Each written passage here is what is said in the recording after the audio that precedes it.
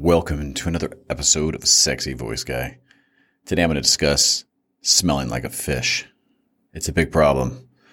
You're playing with your fish too long. Fishing's fun, by the way. It's when you go out, throw things in the water, you hope you catch something.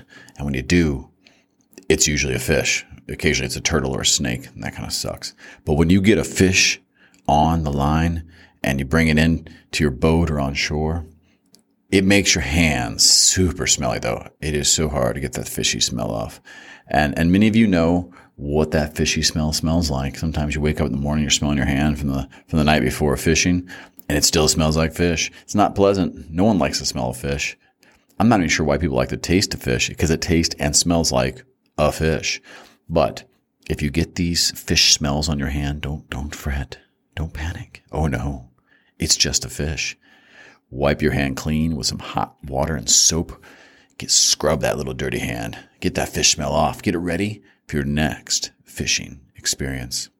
Enjoy playing with fish. Enjoy catching fish. And enjoy that smelly fish smell in your hands the night after catching a fish and realizing you did not wash your hands well enough.